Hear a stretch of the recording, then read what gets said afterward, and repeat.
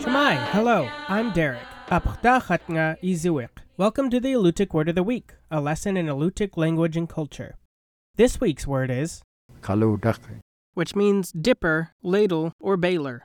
In a sentence, Makiwimi kaludat atohtabat.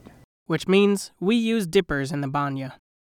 Enter an Alutiiq steam bath and you will find an assortment of tools for bathing. Adjacent to a wood-burning stove fashioned from a 55-gallon oil drum are large metal tubs for storing, heating, and mixing water, tongs for loading the stove and tending the fire, and water dippers made by nailing a coffee can to a slender wooden pole.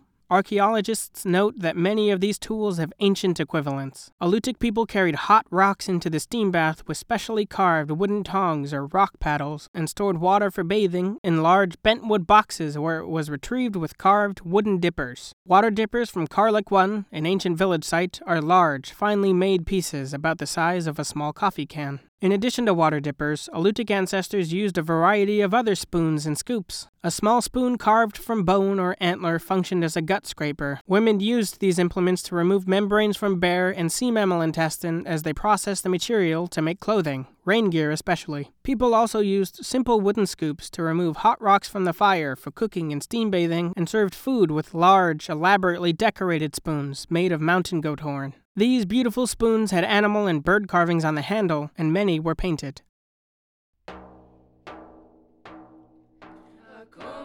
The Alutiiq Word of the Week is produced in Kodiak, Alaska by the Alutiiq Museum with support from the Kodiak Island Borough School District. Words are spoken and translated by Alutiiq elders Nick Alokli, Florence Pestrikoff, and Sophie Shepard. Lessons are written by the Alutiiq Museum with assistance from Kodiak Island Alutiiq speakers. Lessons are published in the Kodiak Daily Mirror each Friday. Subscribe to a weekly lesson email by visiting the Alutiiq Museum's website at alutiiqmuseum.org and find our podcast in the iTunes Store. To learn more about the Alutiiq language, please visit alutiiqlanguage.org. Puyana, thank you for listening.